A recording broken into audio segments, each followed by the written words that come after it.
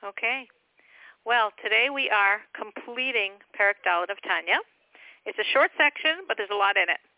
We begin by the Alter Rebbe actually looking at a Mishnah in Pirkei Avos and explaining it. Not that the purpose of Tanya is to explain Mishnah, but through explaining the Mishnah, we're understanding the concept the Rebbe is bringing out of how when we do a mitzvah, when we learn Torah, we are one with Hashem himself. So this perplexing Mishnah says it's better 1 hour of tshuva ma'asim tovim in this world than the entire life in the world to come.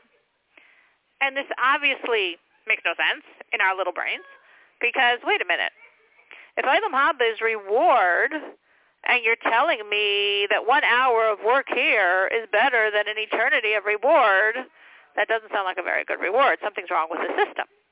And this is a classical question, and there are many answers to it. What the Alter Rebbe is saying here, as per the whole theme of this chapter, is this world is yafa. 1 hour of this world blows away an eternity of Gan Eden. Because in this world, through Torah, mitzvahs, through tshuva, you touch Hashem. You are receiving atzmus, the essence of Hashem. And you can never get that in Olam Haba. Olam Haba, reward, it feels good. But it's all giluyim. It's all revelations of godliness. In this world, you get God. You get Hashem himself. Well, then why is the next world schar? Again, it doesn't sound like a very good reward. The next world is reward because in the next world, you feel it. Here, at this moment, I'm learning Torah. So are you if you're online. But we don't feel the essence of Hashem that is currently one with my neshama, with our neshama, with your neshama. It's happening. We know it's happening. It affects us. It empowers us. It changes us. But we don't feel it. Schar, reward, is something that makes you feel good, something you enjoy. And therefore, in Olam Haba here meaning Gan Eden, the afterlife for the souls between this world and Mashiach, because Olam Haba could mean either that stage of afterlife reward prior to Mashiach, or Olam Haba could mean the days of Mashiach. But in this Mishnah, you can only figure it out by context, we mean the reward for the soul when it's done with this world and in a waiting stage room, for us to get our act together and bring Mashiach. So in this world, it's yafa. I'm touching the essence of Hashem every time I do a mitzvah. But it's not schar, because I don't feel a thing. In the world of Olam Haba, of Gan Eden, where my neshama is getting reward for all the work done in this world, I'm not touching atzmos. I'm not getting Hashem's essence. I'm only getting revelations, godliness, rays. But when I'm getting, I feel. And it feels really, really, really good. And that's why it's reward. In general, we view this world as much more powerful than the Gan Eden. As I said before, I view it as like that really awesome waiting room. But it's only a waiting room. I mean, you want to get in. You want Mashiach. So this world is a world of action, the world that we can give Hashem something. In Gan Eden, you're just passively receiving reward for all you've accomplished. In this world, we create. In Gan Eden, you can't really create. So this world has tremendous advantages over Gan Eden, but Gan Eden is reward, because in Gan Eden, we feel the little we're getting. We feel, and it feels amazing. Now, why, again, is the Alter Rebbe going into this concept? Because this is what the Perek is trying to say. That your neshama, when she's dressed in her garments of Torah mitzvahs, she's one with Hashem himself. And this Mishnah is expressing this concept. Then we go to, really at this point, we say, just for me personally, these are like, I don't know why, but these always affect me as like the most powerful lines in the whole Tanya. The Rebbe, so I'll read them to you. Maybe it's going to reach someone else and it reaches me. Okay, the Rebbe says,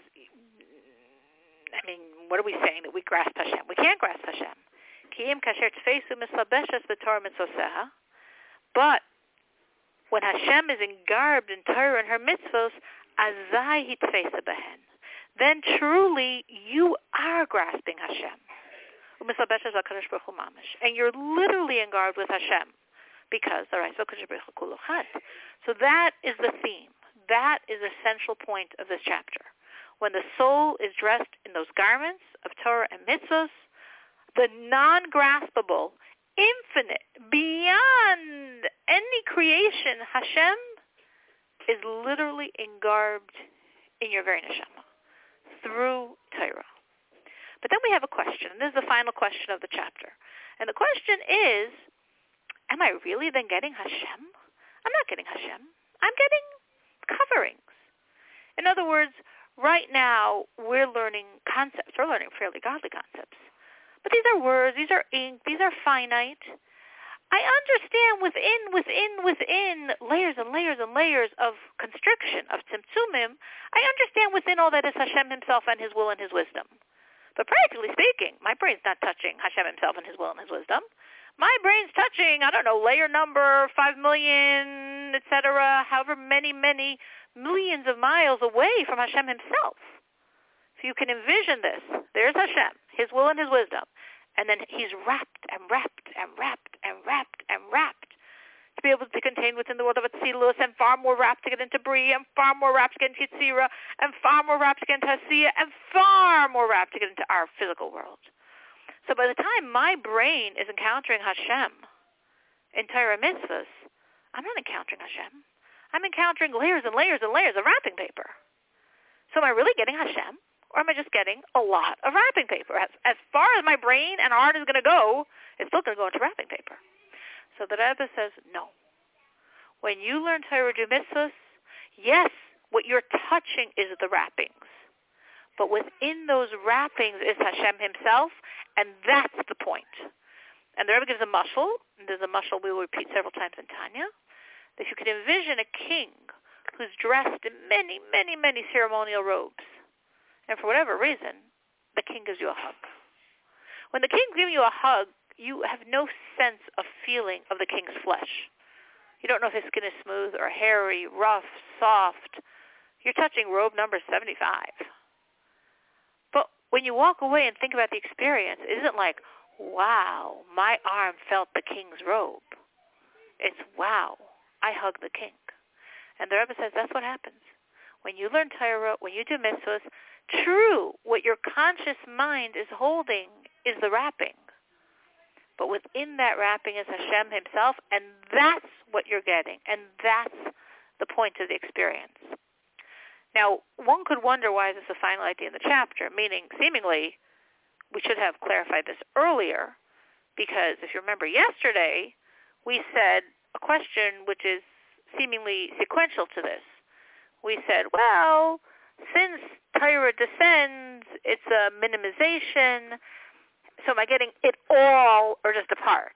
And we said, no, you're getting it all. Like water flows down, so too you're getting everything. You didn't lose one drop. Now we're saying what's seemingly a far more basic question. Not am I getting it all or part, I'm saying, am I getting him? Am I getting Hashem himself? Or am I getting a lot of wrappings within which is Hashem, but I never feel Hashem, I just feel the wrappings anyway. And maybe the point of structuring it this way is as the natural progression to the next idea of the next chapter, because with this we conclude chapter 4, and chapter 4 flows directly into chapter 5, where we completely focus on this idea of hugging the king. So this metaphor of the embracing the king, you embrace the king embraces you, which means as you're learning Torah, your mind is full of the dressings.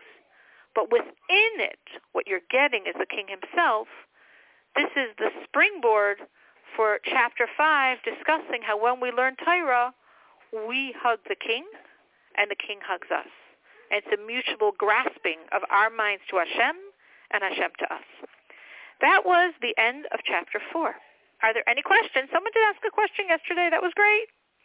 You can press *6 to unmute yourself.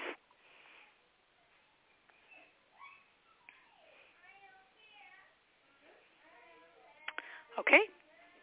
We should think about these ideas. They're really powerful and great motivators when we learn Torah and do mitzvahs for it to feel very, very meaningful.